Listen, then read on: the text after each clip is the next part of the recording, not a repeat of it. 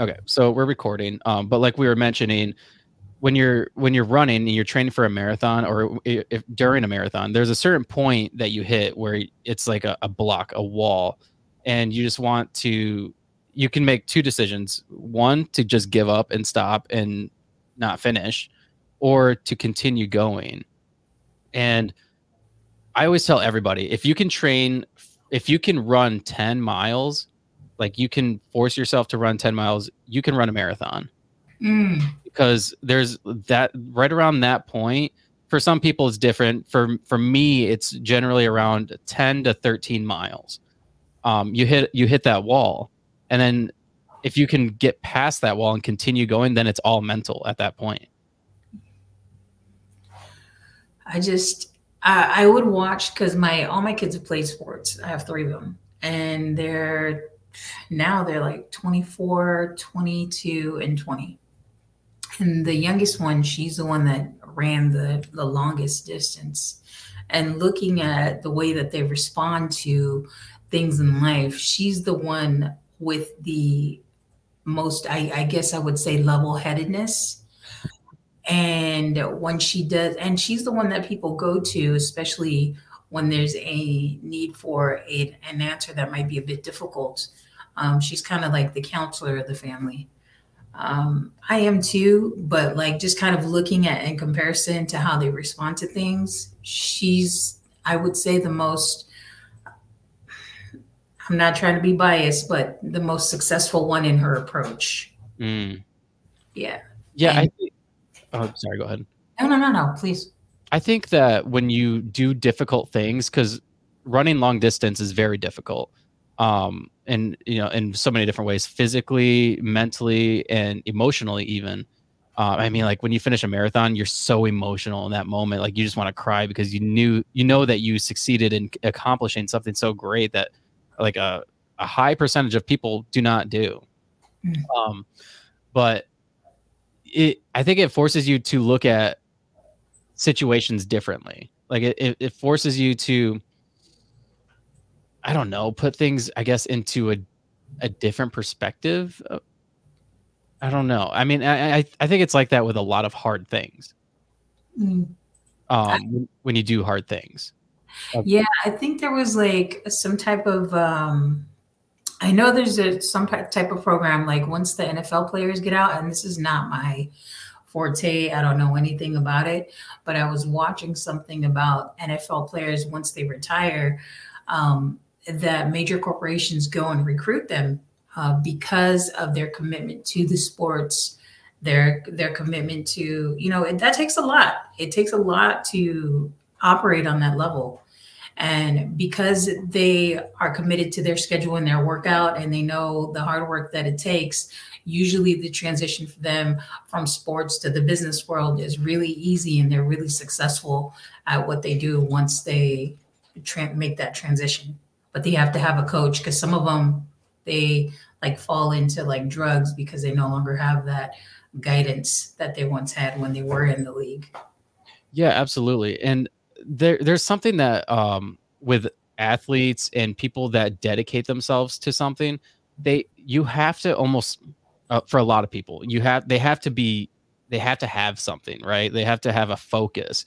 And in sports, like when you are focused on winning, or you're focused on being the best, or like even if you're a fighter and it's not necessarily a team effort, you're focused on trying to win that fight. You're focused on training, and that's your sole purpose through life. I mean, like I've had fighters on the podcast. I've had Kevin Ross, who's a several time world champion Muay Thai fighter.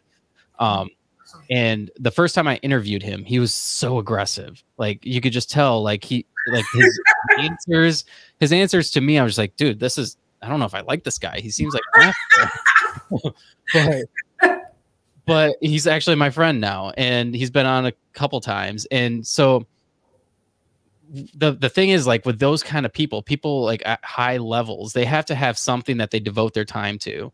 And then generally whenever they devote their time to something else, they're extremely successful in it, because they dive all in. They're all in. They're not a half in kind of person. Yeah. And it's like that when you train for marathons. When you're training for anything specific, you're not all in. Or if you're not all in, you're generally not going to be successful. Yeah. So like when I just started doing what do you call that? Jujitsu. Ah, very cool. Yeah, and so I started back, I think, in either July. I think June or July. And so my professor, currently she's on like some kind of detail, and when she talks, like you said, there's a dedication that you have. She's not only talking about like the sport itself, but you can also transition that to the things that we do daily in life. And I'm so in awe because it's like you right now when you're sharing with me about, running and the passion about it. It's something within me is being like reignited, like, dang, I miss this because I used to do this. I used to run. And I'm like, okay, well, maybe this is just a signal for me to recommit myself to do that and stop being lazy, like I told you prior to being recorded.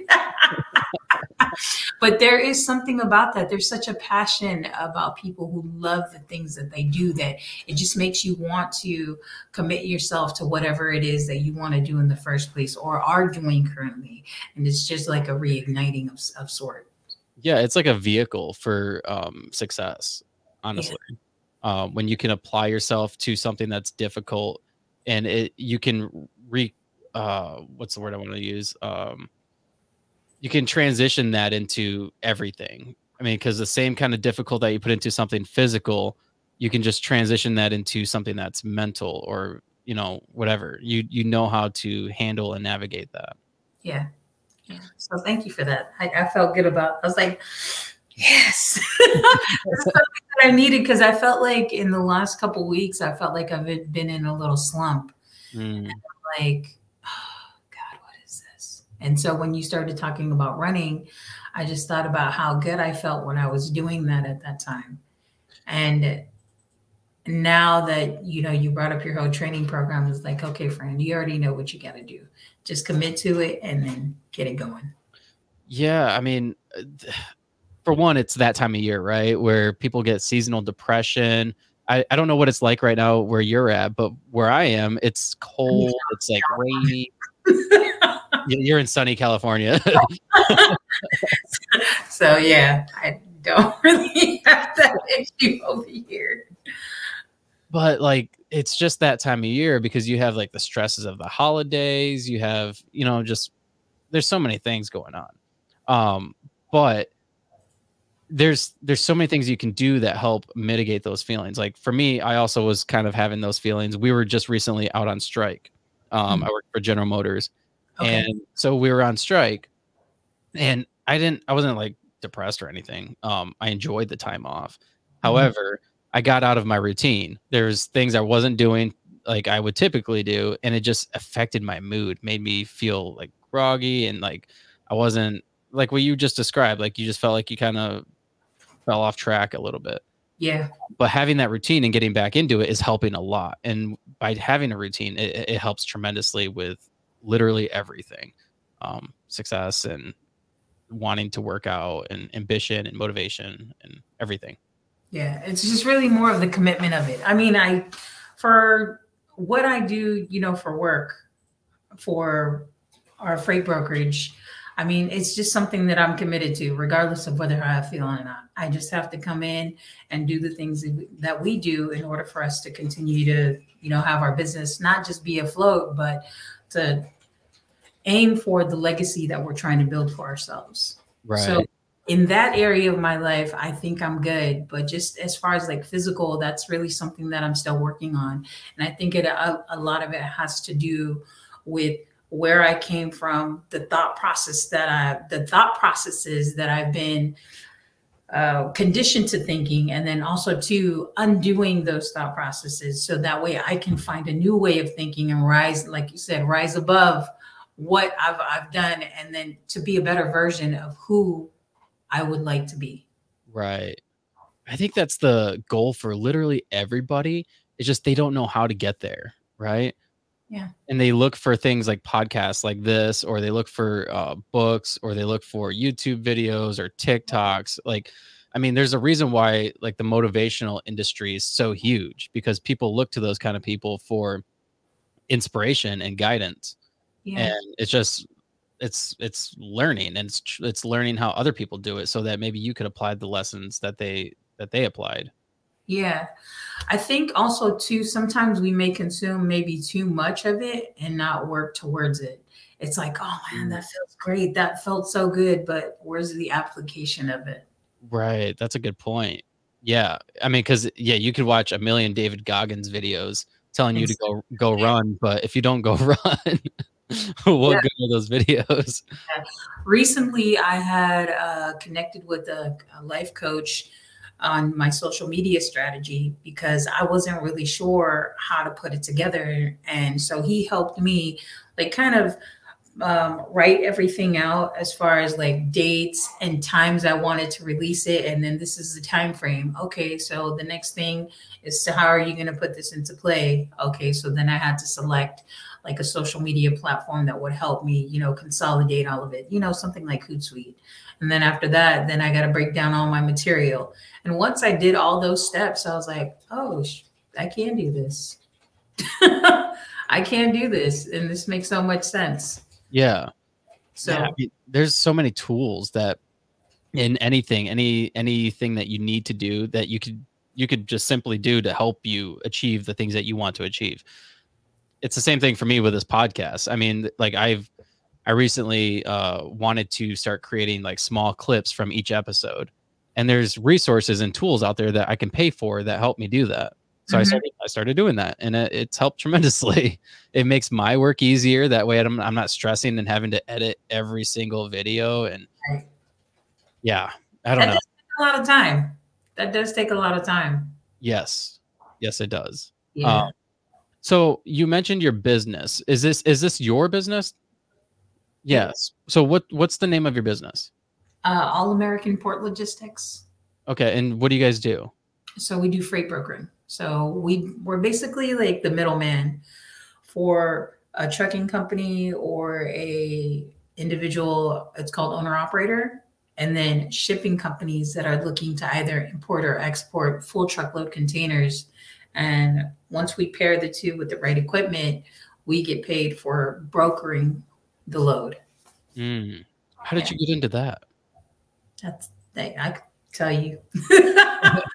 So I was working for a signage company, and me and my sister one day we were talking about how we wanted to, me, my sister, and my son, how we wanted to build generational wealth for our family. And so we were talking about different ideas, and then we ended up coming upon trucking. And my sister said that she was in trucking school. And so I was just like, how in the world did you decide on trucking school? And she was just like, well, these are the reasons why I did what I did. So once we decided on that, she said that dispatching would be the easiest way for us to get into the trucking industry because it was a low barrier to entry. So once we did that, she said she had already taken all the dispatching courses. She gave me the courses, I studied them. And so I was doing that in addition to the signage company that I was working for at the same time. Oof. Yeah. And so that was a lot. And so once we decided on that plan, there was a trade show that was coming up. And so I told her I felt like we needed to do that. And I ended up going to a trade show called She Trucking.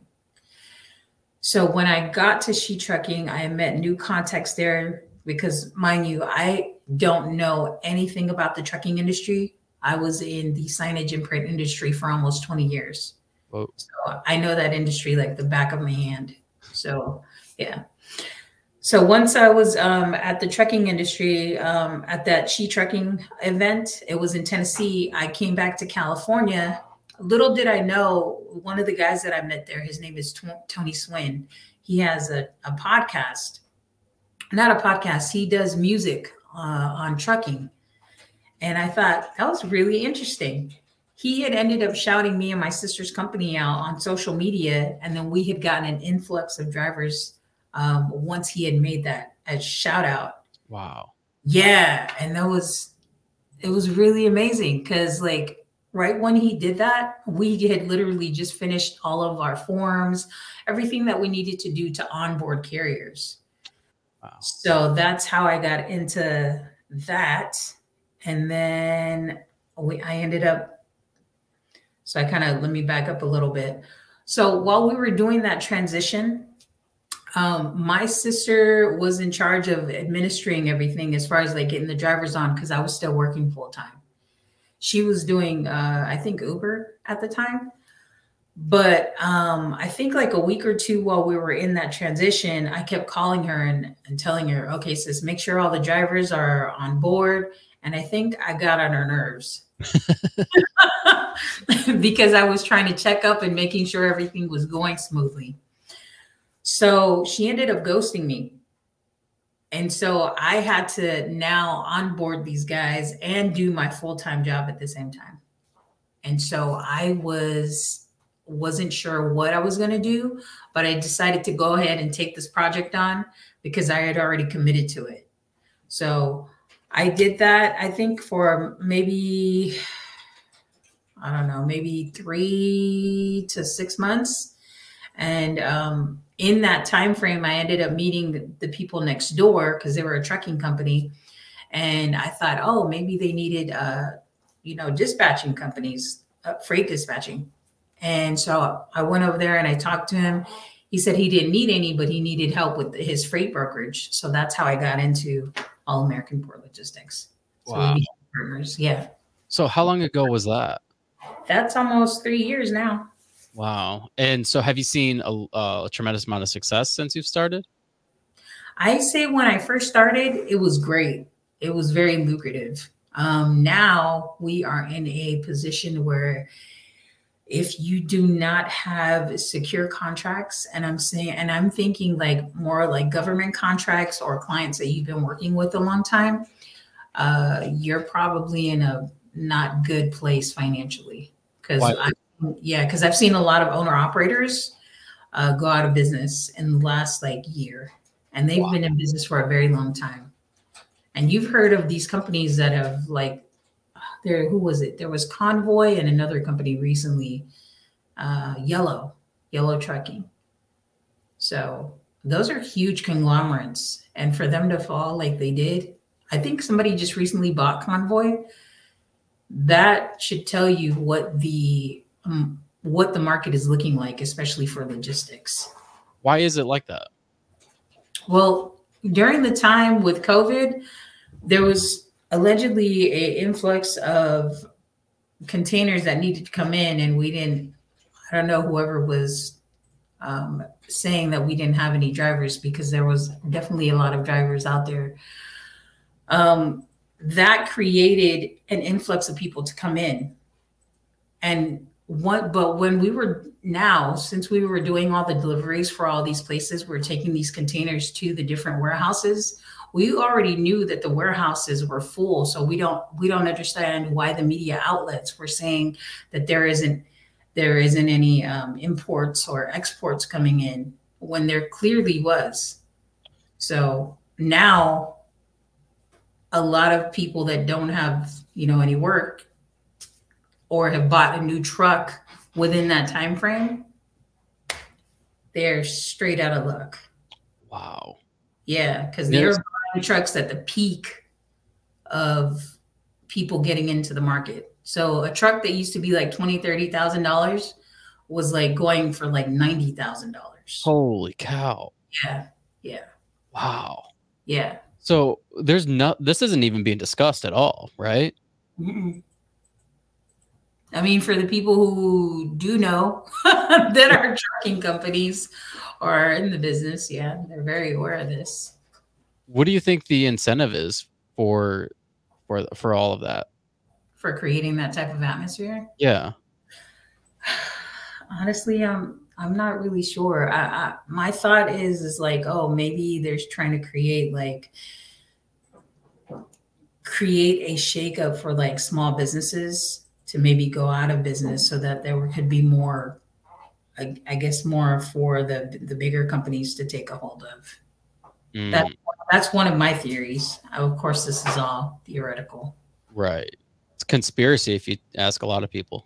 I mean, that's the first thing that I thought. I mean, because yeah, there is a I think is the American Journal of Transportation. I gotta go look at it, but there was a table that came out about the imports and exports, and this was specifically just for the state of Virginia, and comparing it to Los Angeles and other ports. I think like maybe 3 years ago, it was about like they were like a negative 200, and right now I think they're at like 100,000 plus containers coming in, and ours here is like negative 700. Whoa. Yeah, I gotta find that. I know I had that up not too long ago, Here, let me but see if I'll see if I can pull it up. Um, hold on a second. What was let me look at my LinkedIn real quick because I know I did a post for it. I'll let you. So here, Yeah, that was something that was talked a lot about during COVID was that there was containers that weren't being brought onto shore, right? yeah, They're all yeah, sitting out in the ocean still. yeah. So right here, it's the American Journal of Transportation, and it talks about so Norfolk, Virginia, the containers coming into there is 156,000, and this is as of June and July of January through July of 2023. And for Los Angeles, it's 1,585. And then you go into last year, it's 167,302. And then that's for 2002 for Long Beach, it's 1,300. It says the variation is we're at 285 right now, and they're at 10,534. I could send this over to you. Yeah, please do. I'll share it on the screen. Yeah. Send you the link to this. You want me to send you via Gmail? Sure, that works. Okay. I know I wasn't looking in the camera, so my apologies. Oh, you're fine. I don't look at the camera at all. Oh. Only when I do like these kind of podcasts, I try to look at the camera because I feel like when I'm looking at the camera, I'm looking at you essentially. Yeah. But even then, like now, I'm not even staring at the camera. I'm staring at my computer screen, which is slightly down. But all right. Did you send it over? Yeah, I did. I sent you a link. Okay. And you'll see it on the page. Okay, I got it. Just the comparison from they're in the 100,000s and we're in the thousands. That should tell you something about what's going on at the ports. Like, that's a big ass number. Okay, I'm going to share my screen real quick.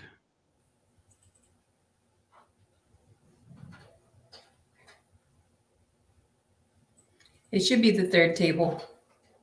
All right.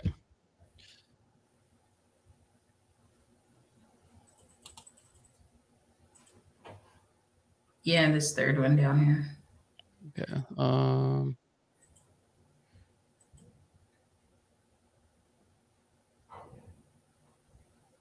This one right here.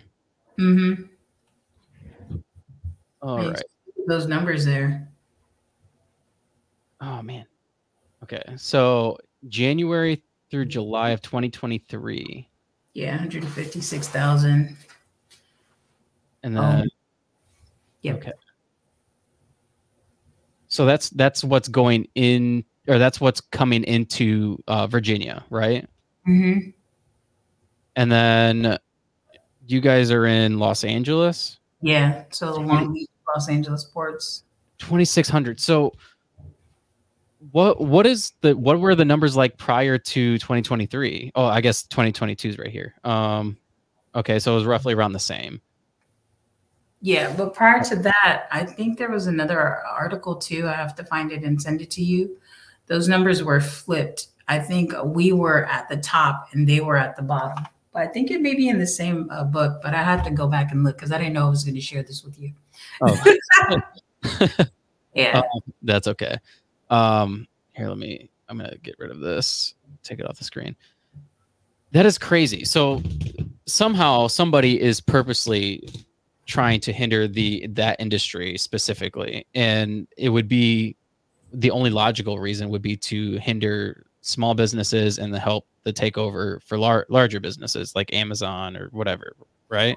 I think that may be one of them too. And also too, if you think about the introduction of technology, which all those things are great.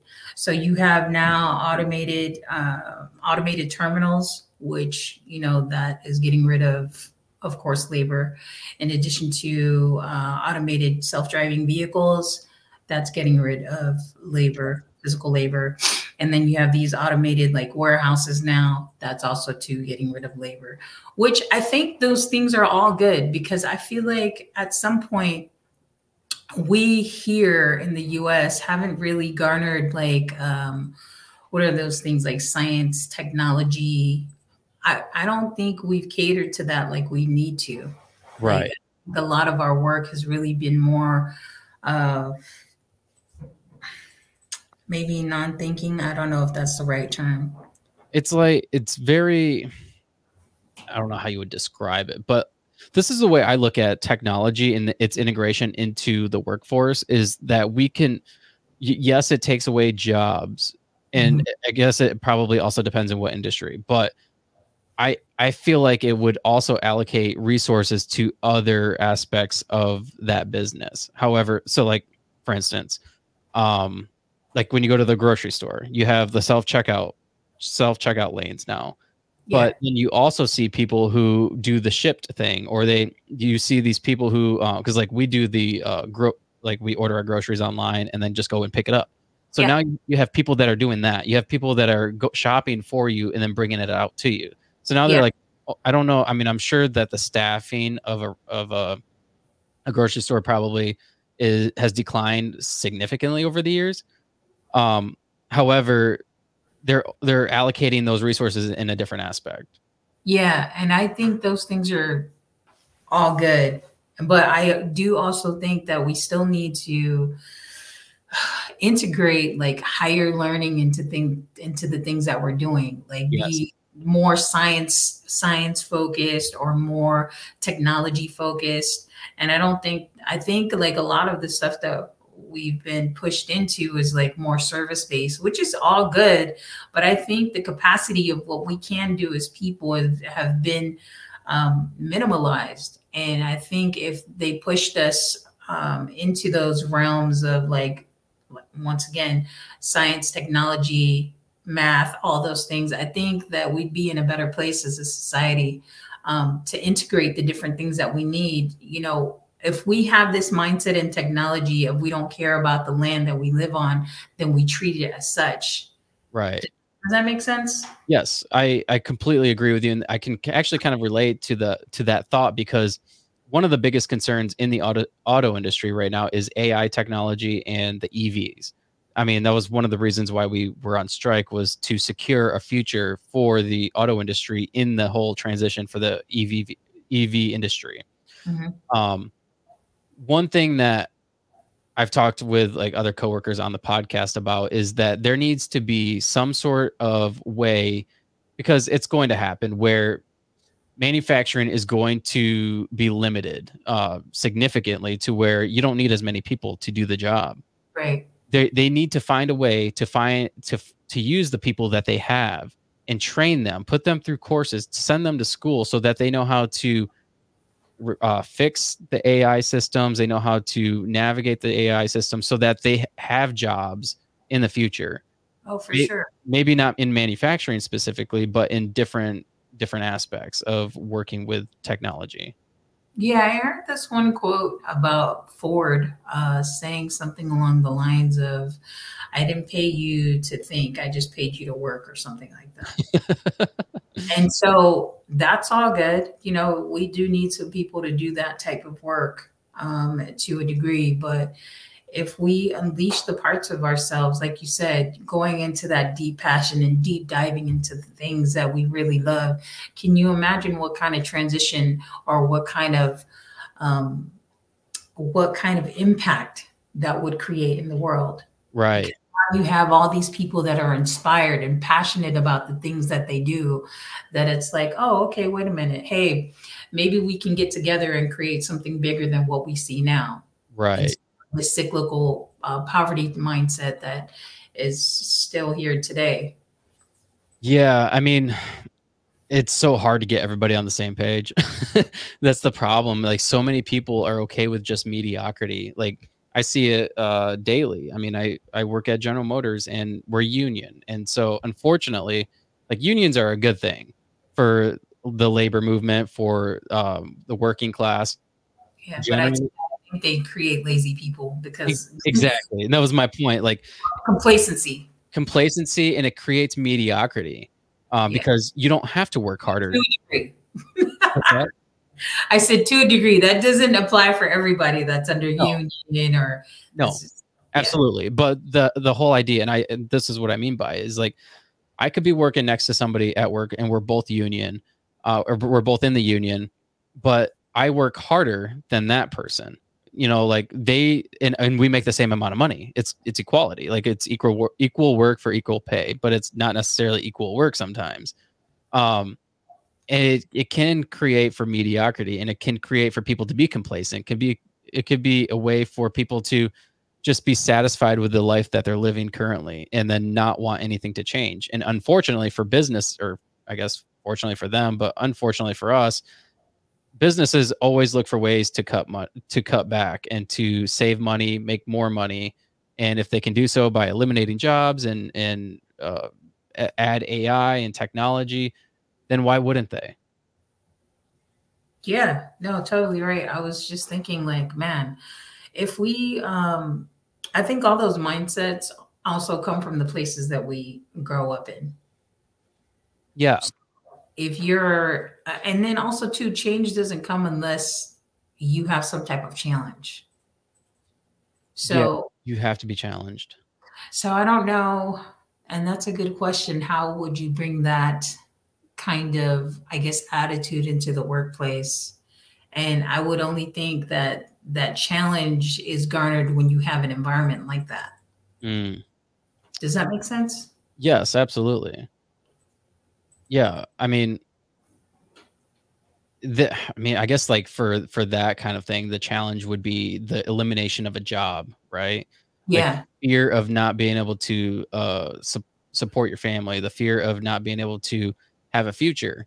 But if they were to provide something like a way out, a way for you to continue what you're doing, the money you're making, a way to provide for your family, but they offer resources for you to get the education you need in order to continue in this industry.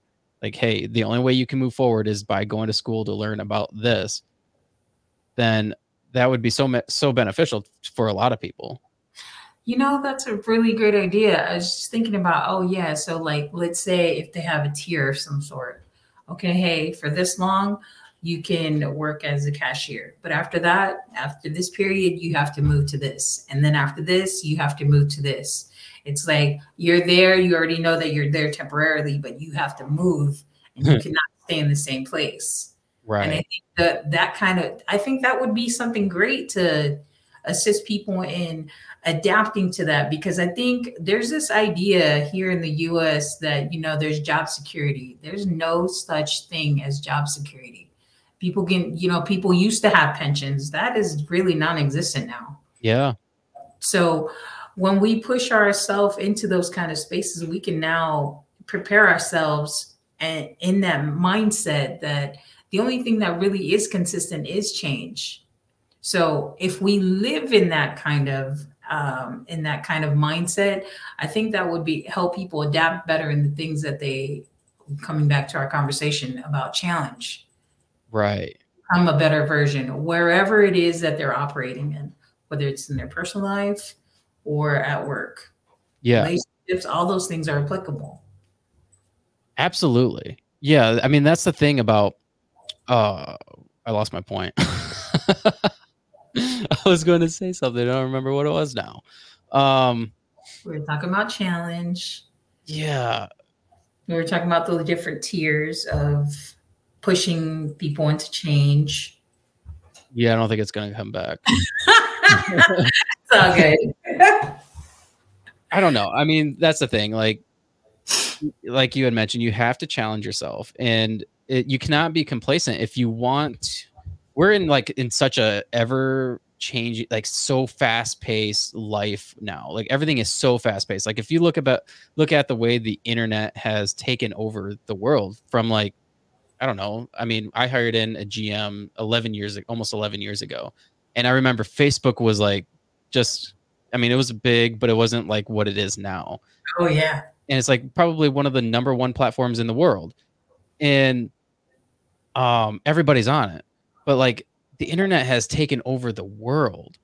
It's so powerful. If you look at the time frame that from when it started to now and where it's at now, it's Yeah. changed so much. So Everything for we you do to is online, right?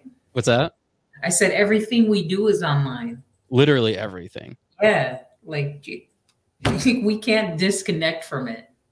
No, we can't. You cannot live without it. For I mean, for a lot of people, it'd be very, very difficult.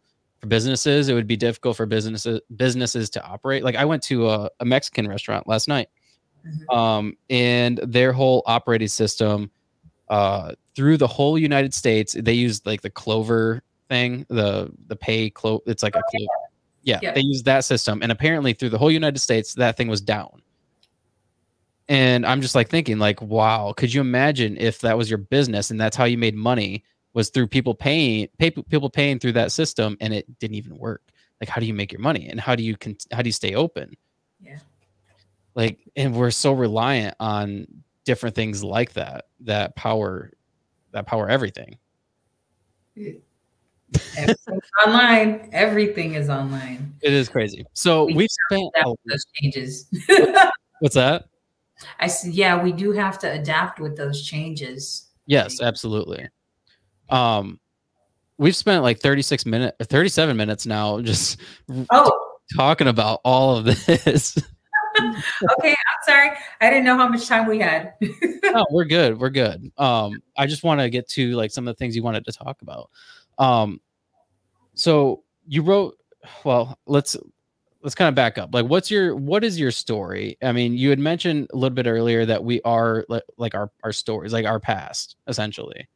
What is yours? So mine's comes from a lot of trauma, poverty, and geez, I figured because you had mentioned that you had talked to your sister about generational wealth. And yeah, that comes from a place of somebody who's tired of being in a cycle. yeah, And you're just like, I'm tired of thinking about money. I'm tired about worrying about money. How am I going to pay my bills? And now I need to get out. Like, how do I do that? yeah, yeah, and just a lot of that has caused me to like push myself into doing things that have to deal with business and commerce. And so, but in order for me to operate in those areas, I had to go through like a transition of self, a transition of finding what my meaning is for why I am here. Why, everybody has that question. What is the purpose of us being here? And I finally understood it one day after I had experienced a whole bunch of turbulence in my life with my kids, and my life with and my love life, and then also too in my life at work. When um, I found out that I couldn't communicate properly, I had this big ass ego, and the ego just came from a survivalist mentality that I had to do the things the way that I thought that they needed to be done, because what has brought me success so far. But not realizing that when I sit and I listen to what's being given to me, that I can really garner a lot of information from those that are trying to help me see the picture in the way that they see it, and then kind of make my own little bigger picture to see the world in a more brighter way, if that makes sense. Yeah. So my kids basically told me about myself. My coworkers basically told me about myself, and my old boss basically told me about myself. And I couldn't see, I couldn't see because I had my own glasses on. I had my own like everybody else is wrong and not me. And so when I finally humbled myself through these different experiences, I saw the world with new glasses.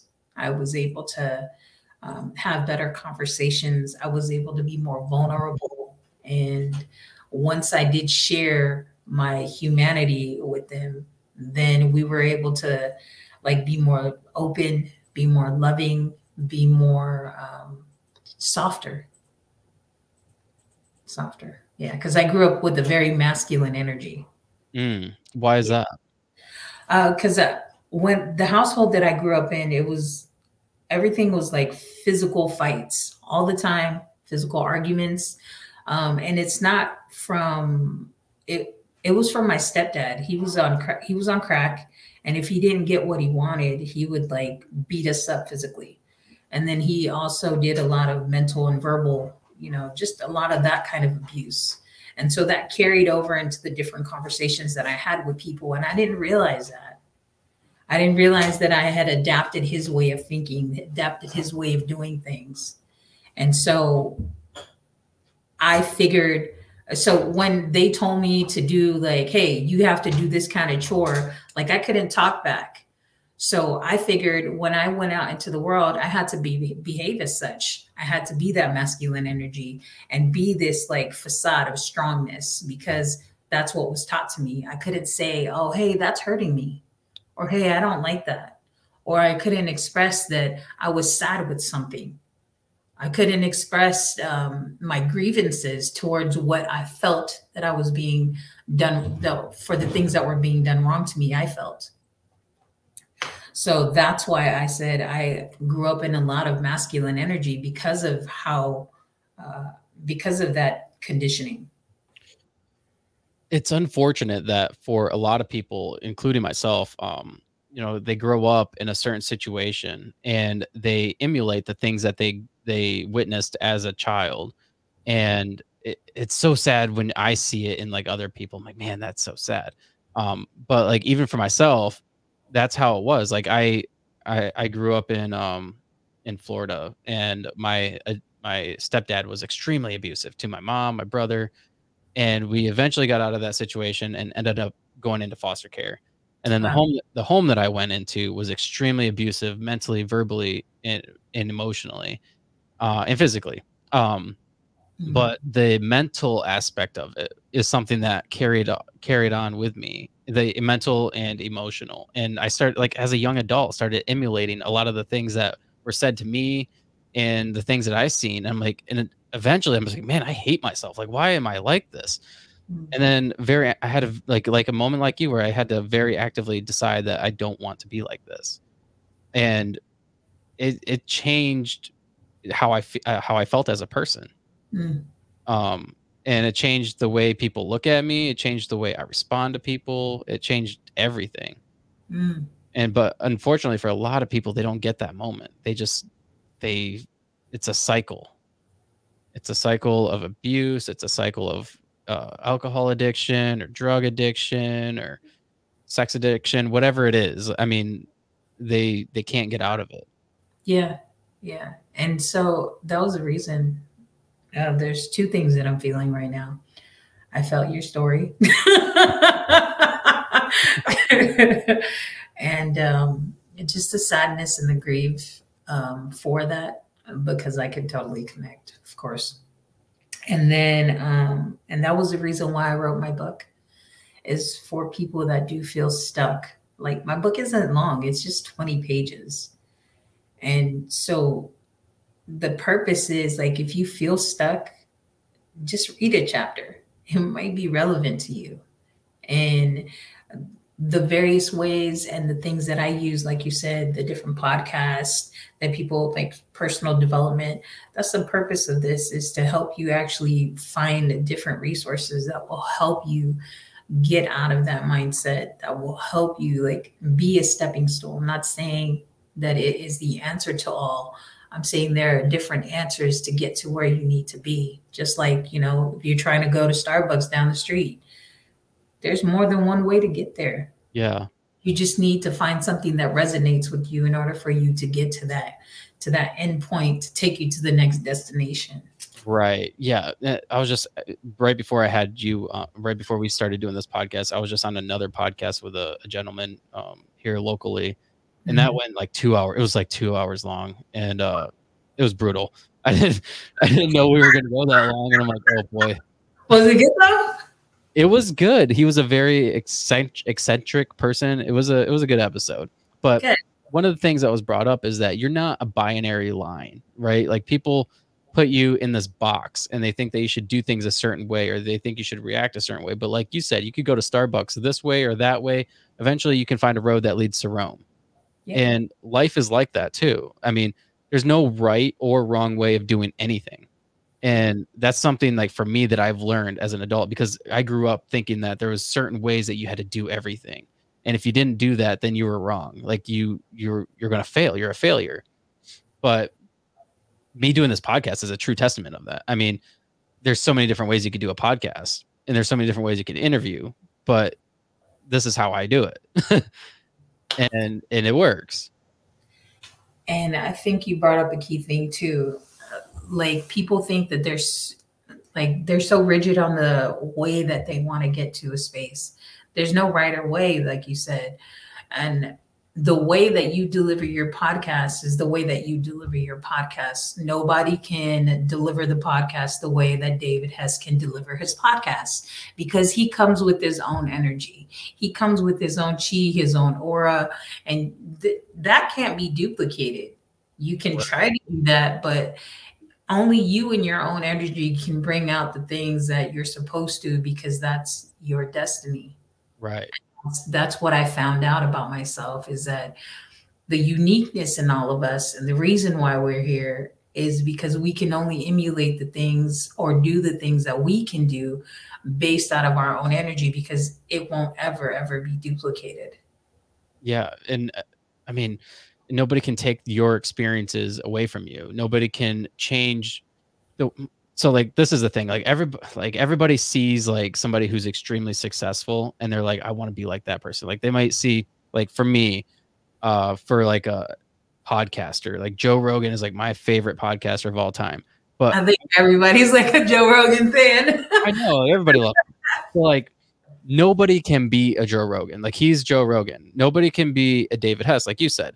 Nobody can be you because you are your experiences. You bring to the table your experiences, the things that you have gone through, and people see you because of those things. Yeah. You can never be like anybody else. Yeah. And so, I mean, like even if somebody were to read your book, I mean, nobody could write that but you. I used to think that there was a certain thing that we had to follow. But, you know, we were talking earlier about passion. When I totally devoted myself into doing that one thing, I just became all consuming with it. And then when I did, it was just like, bam, here it is. Here's the end result. And I didn't have like an idea of what that end thing would look like. I just knew I just needed to get it out of my system. And so when I did, and I did finally get it out into the world, I got so much feedback for how that connected with other people. And the idea for me, and I thought at one time was, oh, maybe we need to, maybe I need to share this with people on the millions of people kind of scale. And I realized that I need to share this with myself and my own group of people, which would be my kids. And once I had that influence there, I knew that they would share it with those in their circles and et cetera, et cetera, et cetera. So I don't need to make a change for the world. I just need to make an impact for the person that's in front of me, for the person that I'm talking to when I'm at the store, for the person that I'm talking to when I'm at school, wherever I'm at. That's my impact. What they do, that's the universe's job. Right. all mine is to do is to change myself and have that impact within my own circle to have its own resonating impact. Absolutely. That's such a good point because I feel like you and I have almost like similar Similar stories. stories. um because when I did my first ever episode, and I went back the other day and I listened to it, and it was like not heart-wrenching. It was like it just hurt to listen to. I'm like, this is terrible. But I'm like, I am so much better now. But when I listened to it, or when I did it, I rather, it was such a therapeutic thing for me to do, because I had longed for so long to like share my story and help other people share with my story. I just didn't know how to do it. I wanted to write a book. I'm like, I don't know how to do this. Like I'm not a writer. It's going to take me forever to do it, to sit down and write, which I could do. It's just they're all excuses. I just didn't do it. Like me. Um, but at least you did write a book. But I mean, it is all easy, and like you said, it's really more of it's the excuses that we give ourselves for the things that we really don't want to do. But those are the Absolutely. things that the world needs. I mean, your podcast is out. I want to do one, but I just haven't taken the time to do it. Yeah. You definitely should do it. Okay. That'll be my challenge. That's actually on one of my list of things to do. But That'd be please cool. please finish sharing what you were saying earlier about, you Oh, wanting to write, and you said oh, you didn't you're a so, writer. yeah, so, I wanted to share my story in so many different ways. I just didn't know how to do it. But when I sat down and I mean, it's literally me sitting on my couch with a microphone, these same microphones right that I have right here, and I'm just talking about my story. It's just me. And I got done. I put it out on YouTube and everywhere else, and I just let whatever happened from that point on happen. People listened to it, people didn't. I just kept on moving. And the feedback that I got from that was amazing. I still get feedback from people from time to time, like, "Hey man, your story, like I cannot believe you went through that. Like that's amazing." Like, and it's just like it's like to know my story, which I mean, I feel like it was a pretty traumatic story, but to me, it's just me. Like, it's not an important story. I'm just some other person. I'm nobody special. But to know that my story helped me or not helped me, helped other people is extremely therapeutic. To know that I'm in a sense making a difference.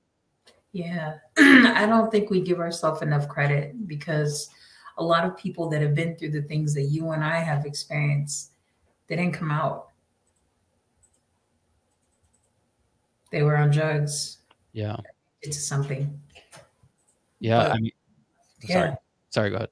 No, I was just saying, but look at us. I mean, I'm not successful, but I think I'm doing good. I mean, you have a business. You run your own business, and I'm assuming you do it full time, correct? Yeah, I do. So that's an achievement. I mean, it's so hard for a lot of people to get a business up off the ground, and you did it, Yeah. and I you're mean, continuously doing it. like you said, it's the journeys that we decide to take, right? And it's not really up to us. It is up to us for us to do the work, but it's the universe that, okay, so she's ready or he's ready for the next step. Let's go. I don't know what this is going to look like in a couple of years, but we decided to put our feet to the ground and release those things inside of us. You released the podcast, I released my book, and look at what else has, unfolded itself through us just doing that. Right. Now, what is your book about? I mean, it's only 20 pages. What Mhm. what made you want to write the book? Let's start with that. What made you want to write the book? So earlier I mentioned I wanted to write the book because I felt that my story needed to be out like you, and that people that find themselves like that come out of traumatic backgrounds like ourselves, they need some help. And sometimes they don't know how to get to the next phase. And we already talked about this like maybe 15, 20 minutes ago.